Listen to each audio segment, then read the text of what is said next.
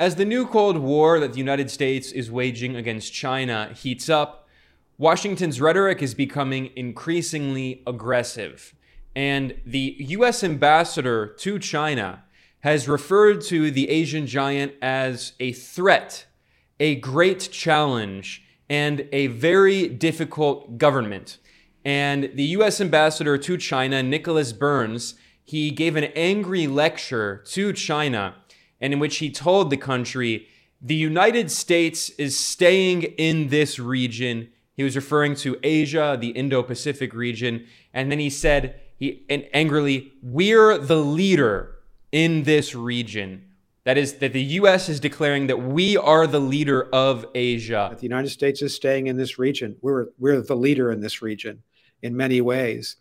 Now, for people outside of the political bubble of Washington, it might sound genuinely crazy to hear the United States declare that it is the leader of the Indo-Pacific region, considering that the United States is not even physically in the Indo-Pacific region. What are the countries in the Indo-Pacific region? China, India, Pakistan, Bangladesh, Philippines, Australia, Malaysia, Indonesia, Thailand, Vietnam, not the United States. Now, Australia is basically, a U.S. colony, so maybe they forgot that Australia is an independent country on paper. But it's quite surreal to hear the U.S. government refer to Asia as its region that it dominates.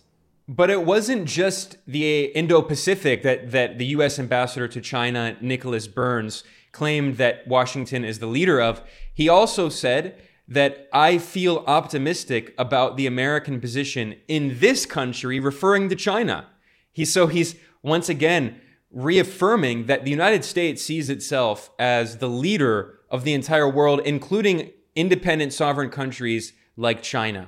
We don't want conflict, but we're going to hold our own out here. And I feel optimistic. I'm just concluding my first year as ambassador about the American position in this country and in this region. I just want to highlight again what he said there. It's very strange. He said, I feel optimistic about the American position in this country, that is China, and in this region, the Indo-Pacific. Very bizarre. But in the description below, I have a link to an article over at geopoliticaleconomy.com, and I have a link to all of the sources that I'll be discussing today, including the original video in which the U.S. ambassador to China, Burns, made these very aggressive comments. He did so at an event on February 27th titled American Leadership in an Age of Uncertainty. And this is a panel that was organized by the U.S. Chamber of Commerce. This is the most powerful lobby organization in the United States. It's a corporate lobby. It represents the voices of large corporations in the United States. And this event shows how the Chamber of Commerce and the U.S. State Department have a completely incestuous relationship. They're basically the same. The State Department acts as the representative for U.S. corporations around the world. And as I'll highlight later in this analysis here, Ambassador Burns repeatedly said in this interview that he sees his top priority, his top goal, as representing U.S. corporations abroad. Before I get to that, I should point out that this event also featured the U.S. ambassador to Israel, Thomas Nides, and it featured Victoria Nuland. Every time I say her name, there should be like a,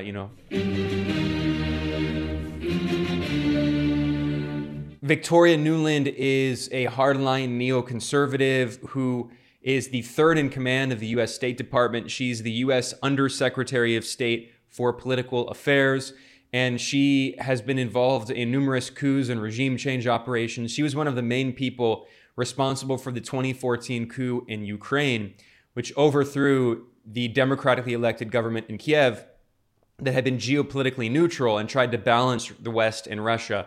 And after the February 2014 coup and this leaked phone call in which Victoria Nuland is speaking with the U.S. ambassador to Ukraine, deciding who the leaders of the new Ukrainian government will be, she says specifically Yats is the guy, referring to Arseniy Yatsenyuk, who is this right-wing politician.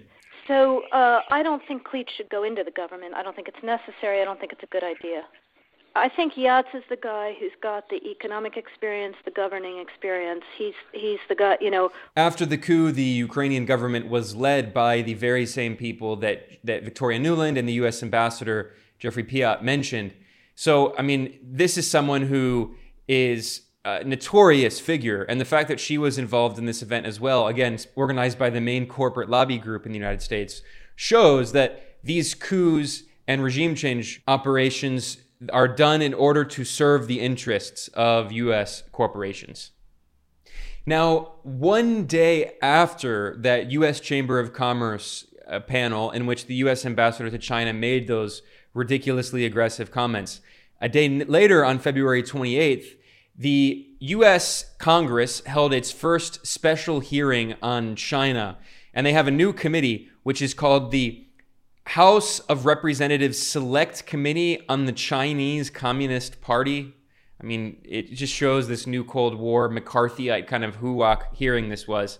And in this hearing, the chair of this new committee, who's a hardline Republican named Mike Gallagher, he said very clearly that the U.S. government is engaged in an existential struggle against China. So this, once again, should define the rhetoric, the tenor of the new Cold War. The U.S. government is saying we are in an existential struggle with China. This is what he said. As we investigate and expose the ideological, technological, economic, and military threat posed by the Chinese Communist Party, we may call this a strategic competition, but it's not a polite tennis match. This is an existential struggle over what life will look like in the 21st century. And the most fundamental freedoms are at stake. I'm actually working on making a video and a podcast specifically about that congressional hearing, just showing how unhinged it was. But that'll be for another episode. So now let's go back to the panel that was organized by the U.S. Chamber of Commerce. In that event, the U.S. Ambassador Burns, he said that China is going to be one of the great challenges going forward.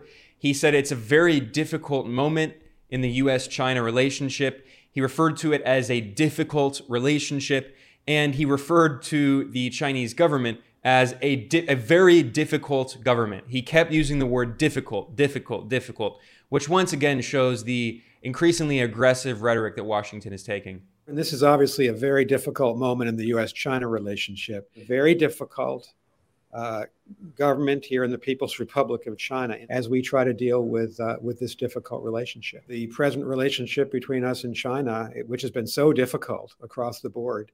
Then the U.S. Ambassador Burns, he praised the bipartisan support in Congress for the new Cold War on China. Of course, I should say that he claimed that the U.S. is not interested in a new Cold War. He said only that the U.S. wants to have aggressive competition with China. But we all know that the U.S. is actually waging a new Cold War and yet referring to it as competition. And in his remarks, Burns said that the U.S. is competing with China in four main areas: the military, the economy, technology, and human rights. I think that one of the great advantages we have right now in dealing with a very difficult government here in the People's Republic of China in a competitive relationship is that we have large-scale bipartisan agreement that we ought to be competing with China for a military power in the Indo-Pacific, competing in the economic and trade sphere for a much more level playing field for American business, because it's not level right now. We're certainly competing on technology. And of course, we defend our values. We defend human rights.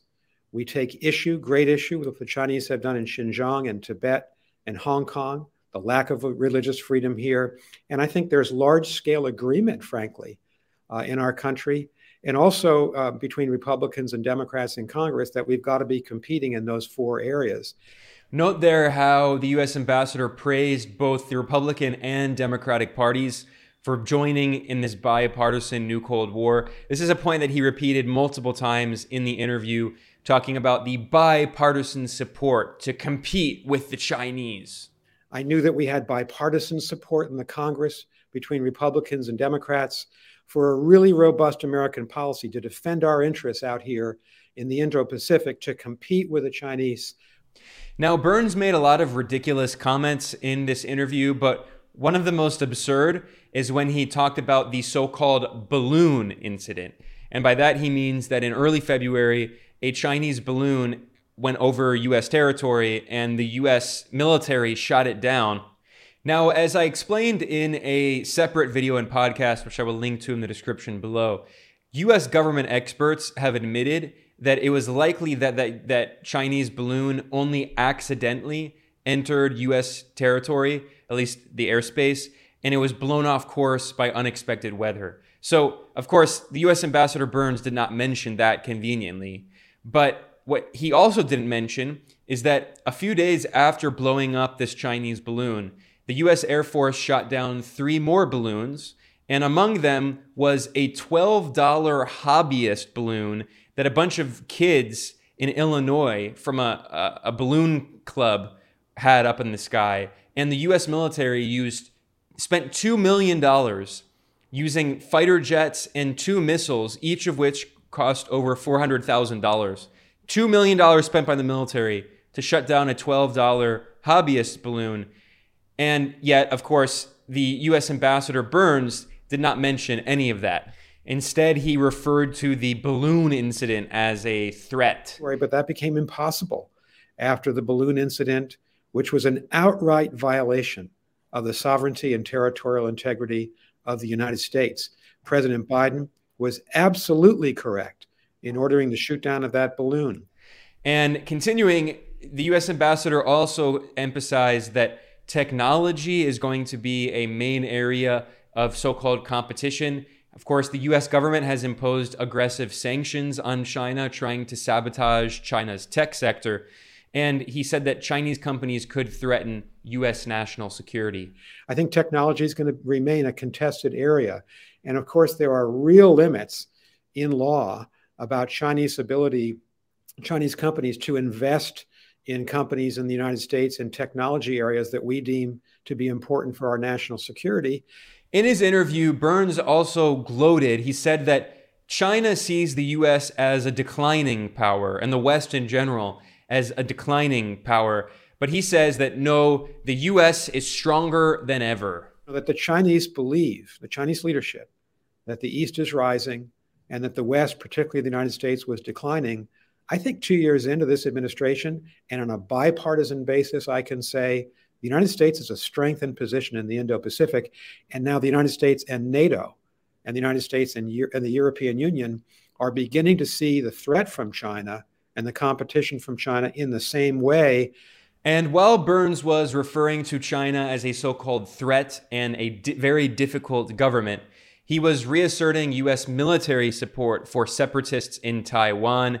And he said that we have to continue giving more military support to Taiwan. And at one point, he accidentally referred to Taiwan as a so-called country before he corrected himself, which once again shows that the U.S. is supporting separatists. They want Taiwan to be a separate country, and specifically they want Taiwan to be a U.S. colony and to host a U.S. military base with nuclear weapons, which is what the U.S. had in Taiwan during the First Cold War for decades, up until the 1970s, when the U.S. normalized relations with the People's Republic of China. And in order to do so, the U.S. signed 3 communiques with Beijing, in which the U.S. technically on paper recognized that Taiwan is part of the People's Republic of China.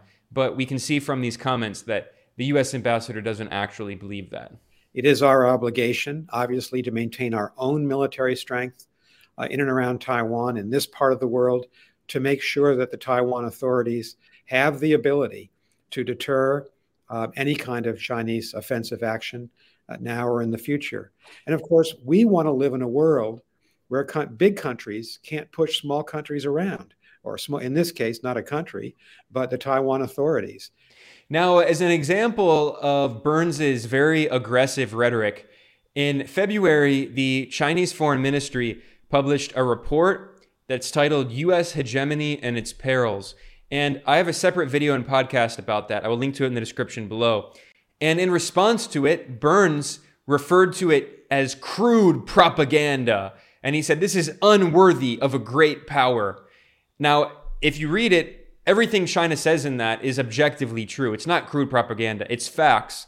But Washington doesn't like being called out for its war crimes, like the fact that it has killed hundreds of thousands of civilians just since 9/11 in its wars of aggression, or created tens of millions of refugees, or injured millions of civilians, or the fact that the US government has 800 foreign military bases, more than any country in human history, or the fact that the US government has carried out more than 400 foreign military interventions. So he was very angry about China admitting those facts. Now, I mentioned toward the beginning that this event held by the Chamber of Commerce showed how US corporations and the State Department have a completely incestuous relationship. I mean, they're joined at the hip, basically. And this was confirmed by other comments made on this panel. It was moderated by the Chamber of Commerce's Executive Vice President and Head of International Affairs, Myron Brilliant. Yes, his last name actually is Brilliant. Anyway, he began in this panel, he began by quoting former Secretary of State Madeleine Albright, who referred to the United States as the indispensable nation. I want to start with a friend and reflect on the role of Secretary Albright, who said last year, who we lost last year, who said last year, if we have to use force, it is because we are America. We are the indispensable nation. We stand tall. We see the world for what it is. We're going to pose the question today. Is America still the indispensable nation? Do we have the tools we need to project our leadership time of economic and geopolitical uncertainty? Of course, all of the U.S. diplomats on this panel did insist that, yes, the U.S. is still the world's so-called indispensable nation, which once again, it just reflects this imperialist ideology in which U.S. politicians see the United States as the only real power in the world and everyone else should be their slaves. Now, as U.S. ambassador to China, Nicholas Burns' job is basically all about serving the interests of U.S. corporations so they can exploit Chinese labor. And in June, he participated in another event that was organized by the American Chamber of Commerce in China, which is called AmCham. And he said, quote, "Supporting U.S. businesses here in China is one of my top priorities." I would cut out one of, it is his top priority. And he constantly meets with the American Chamber of Commerce in China, constantly. In May of 2022, he posted another photo on Twitter showing him meeting with representatives of U.S. corporations. And he said that he said, U.S. corporations want to compete on a more level playing field, criticizing China for having too much state intervention in the economy with this very neoliberal rhetoric. In another meeting with the American Chamber of Commerce in China a month before, in April, he said, quote, "I strongly support American businesses." So once again, this is the real job of U.S. ambassadors. It's to act as representatives of U.S. corporations to help them exploit labor and natural resources of foreign countries. Now, this very neoliberal rhetoric that we heard from Burns was echoed by U.S. Secretary of State Antony Blinken, his boss at the State Department, in a historic speech that Blinken gave in May 2022, in which the U.S. basically announced a new containment policy toward China. Blinken said that the U.S. goal is to, quote, "shape the strategic environment around Beijing." We cannot rely on Beijing to change its trajectory. So, we will shape the strategic environment around Beijing to advance our vision for an open, inclusive international system. And Blinken made it clear that Washington's main criticism of Beijing is that China intervenes in the economy. It's a socialist government, and they complain that violates the so-called rules-based order in which the U.S. and U.S. corporations make the rules, right, and order everyone around. And specifically, Blinken complained, he said, "We will push back on market-distorting policies and practices like subsidies and market access barriers." So he's saying that China should be it should become neoliberal and allow the free market and the invisible hand to take control of everything. And he complained that Chinese companies don't need to make a profit. they just get another injection of state-owned bank credit. So these are the very neoliberal comments that the top U.S. diplomat made. We will push back on market-distorting policies and practices like subsidies and market access barriers, which China's government has used for years to gain competitive advantage. Unlike U.S. companies and other market-oriented firms, Chinese companies don't need to make a profit.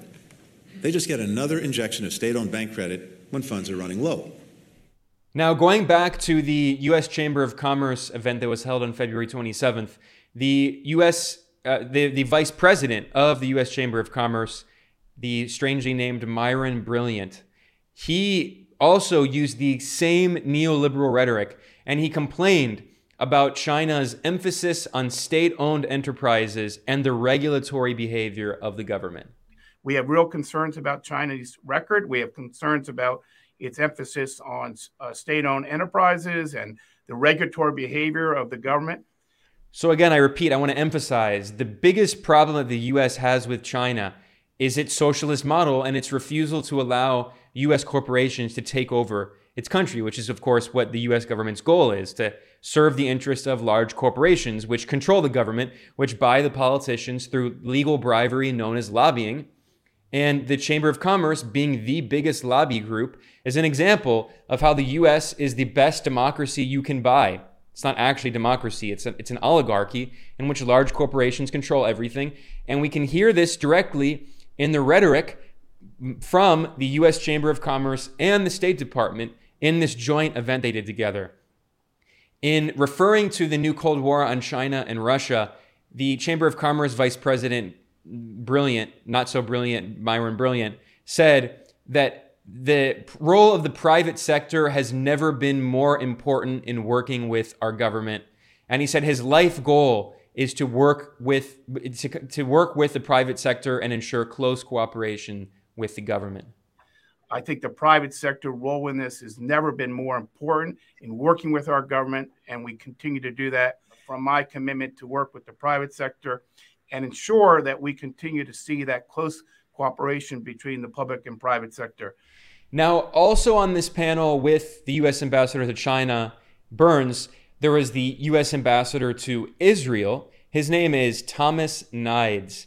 And in that event, he also showed just how incestuous the relationship is between the Chamber of Commerce and the State Department, between U.S. corporations and the U.S. government. And he just praised this guy Brilliant, the vice president of the Chamber of Commerce. And he said, we're good pals. We spent a lot of time working together and we're good friends. We've had a lot of fun, enjoyable trips together. And then he referred to the game. He said, you represent what's great about getting in the game. You and I are good pals. We've spent a lot of time talking about things, but I'm honored to be your friend. I'm honored that I asked you. Listen, man, you and I have known each other for a long time. We've had lots of fun, enjoyable trips together, a lot of activity. The idea, you represent what's great about getting in the game. Now, those comments are very strange, especially coming from a U.S. ambassador. But then he said clearly, what is the game? He came out and said it. He said, the game is the relationship between the business community and government. What he means is it's corruption. He's acknowledging the fact that it's very common for U.S. diplomats to leave the State Department, or by the way, people from the Pentagon, the military, they leave the U.S. government and then they join corporations. They join the board of directors of corporations. As an example, the current defense secretary, the top Pentagon official, Lloyd Austin, was on the board of directors of Raytheon, one of the most powerful weapons corporations in the world. And this is very common. And the U.S. ambassador to Israel, Nides, he said, all three of us have gotten into the game at different points.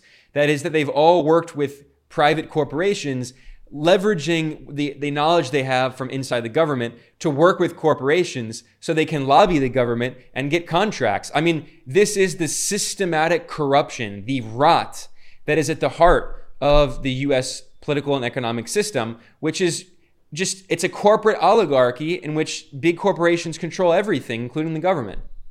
As the three of us have gotten into the game at different points, you've been in the game at a really important time, which is the relationship between the business community and government is critical. None of us should forget that. I've had the honor to be in business. I've had the honor to be on the government. The reality is business and government need to work together. They need to have common agendas. I just want to underscore what the U.S. ambassador to Israel said there. He said, the reality is that business and government need to work together. They need to have common agendas. But the thing is, what should the agenda be? The agenda should be set by the government to act on behalf of what's best for the people. But he doesn't mean that. He means the government should act on what's best for the corporations. The agenda is set by the corporations, not by the people. Now, I'm not going to spend too much more time going through this, but Victoria Nuland, the hardline neoconservative hawk from the State Department, she also participated in this event at the U.S. Chamber of Commerce. And in her comments, she said that we are in the post-Cold War period. She said, we're now at the end of the post-Cold War period. So I take this meaning that this is her acknowledging that we're in a new Cold War. Look, I think, obviously we are now at the end of the post-Cold War period. We're in the post-Cold War period. So to me, unfortunately, it feels a lot like it did at the beginning of my career, that we have large powers contesting the rules of the road that favor freedom. Now, note how Victoria Nuland said that she feels now in her diplomatic career like she did at the beginning of her career, which is toward the end of the first Cold War. So that's her acknowledging that we're in a new Cold War. The U.S. government is using this propaganda saying that it's only in competition, but everyone knows around the world that the U.S. is waging a new Cold War. And Victoria Nuland emphasized that U.S. leadership is even more essential in this new Cold War. And therefore, U.S. leadership, which has always been essential, is even more essential. Now, in this event, Victoria Nuland actually didn't speak very much, and it was clear that she was busy with something, and she left the event early, and she explained why. It's because she had to go meet with Canadian politicians, Canadian diplomats, in order to discuss another problem she referred to as a problem, Haiti. And that's very revealing because Victoria Nuland is part of these Western war hawks who are advocating for a new Western military occupation of Haiti. And in fact, the Canadian government has already deployed military planes and ships to Haiti. And the U.S. has imposed sanctions on Haiti. They're all threatening Haiti. And they want to have a new military occupation of the Caribbean nation like they did before. But I got to run off and see Canadians and work on another hot problem, which is Haiti. The fact that coup expert Victoria Nuland is discussing Haiti, it should be very concerning to us, and we should keep our eye on what's developing there. Now, before I conclude, I just want to highlight some of the comments made by the U.S. ambassador to Israel, Thomas Nides. He insisted that there is a so-called axis, like George Bush said, the axis of evil. He said that there is a dangerous so-called axis between Iran, Russia, and China, and he fear-mongered about that. It's dangerous and it's complicated. And I think the reality of this is that it should be a wake-up call to everyone in the region when Iran is producing and sending drone technology to the Russians that are now being used against the Ukrainian people. So if you think there's not an axis here between Iran and Russia, and God, hopefully not China, it should be a wake-up call to all of us. Now, of course, most of Nides' comments were demonizing Iran, but the host from the Chamber of Commerce asked about the situation in Israel. He obliquely referenced the fact, he didn't mention it directly, but Israel right now has a completely fascist government. It is the most far-right extremist government it has ever had. I mean, it's always had racist far-right governments, but right now it has literal fascists in the government who support ethnic cleansing, and I mean, it's blatantly as far-right as it gets. And in response to that, the U.S. ambassador to Israel insisted that we have an unbreakable bond and we will always strongly support Israel regardless of who's in power. So this is him saying it doesn't matter how fascist the Israeli regime is, we will always support it. And he emphasized it is always bipartisan. He emphasized how important it is that it's bipartisan support. We have an unbreakable bond with the state of Israel, regardless of who the prime minister is, regardless of the situation on the ground, and that is not going to change.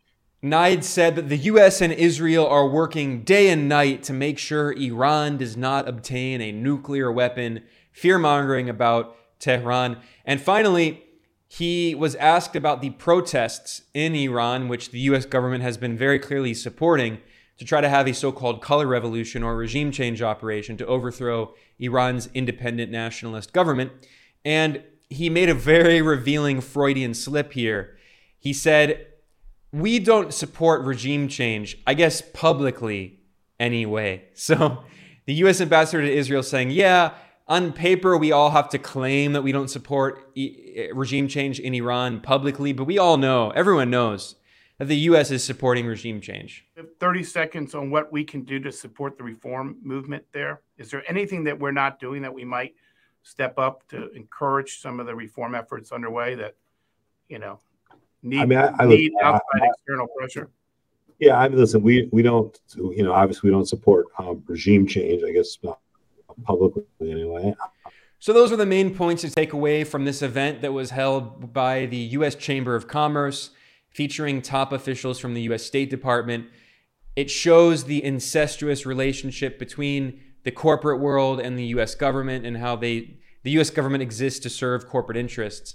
And it also highlighted the very aggressive policies that the U.S. government is taking toward China in this new Cold War. And also the arrogance, the blatant arrogance of U.S. politicians who dare to lecture China on their region. China is in Asia. China is in the Indo-Pacific. China is the most populous country on earth with 1.4 billion people. The United States, with 300 million people, thinks that it can lecture China and can tell China, we are the leader of Asia. We are the leader of the Indo-Pacific. We are the leader of the entire world.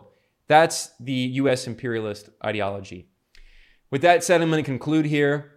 I am Ben Norton. This is Geopolitical Economy Report. If you like the work that we do here, please consider supporting us. You can go to geopoliticaleconomy.com/support, or you can become a patron over at patreon.com/geopoliticaleconomy. Any support that you can provide goes a long way. We're completely independent. And I want to thank everyone for watching or listening. I'll be back soon. See you next time.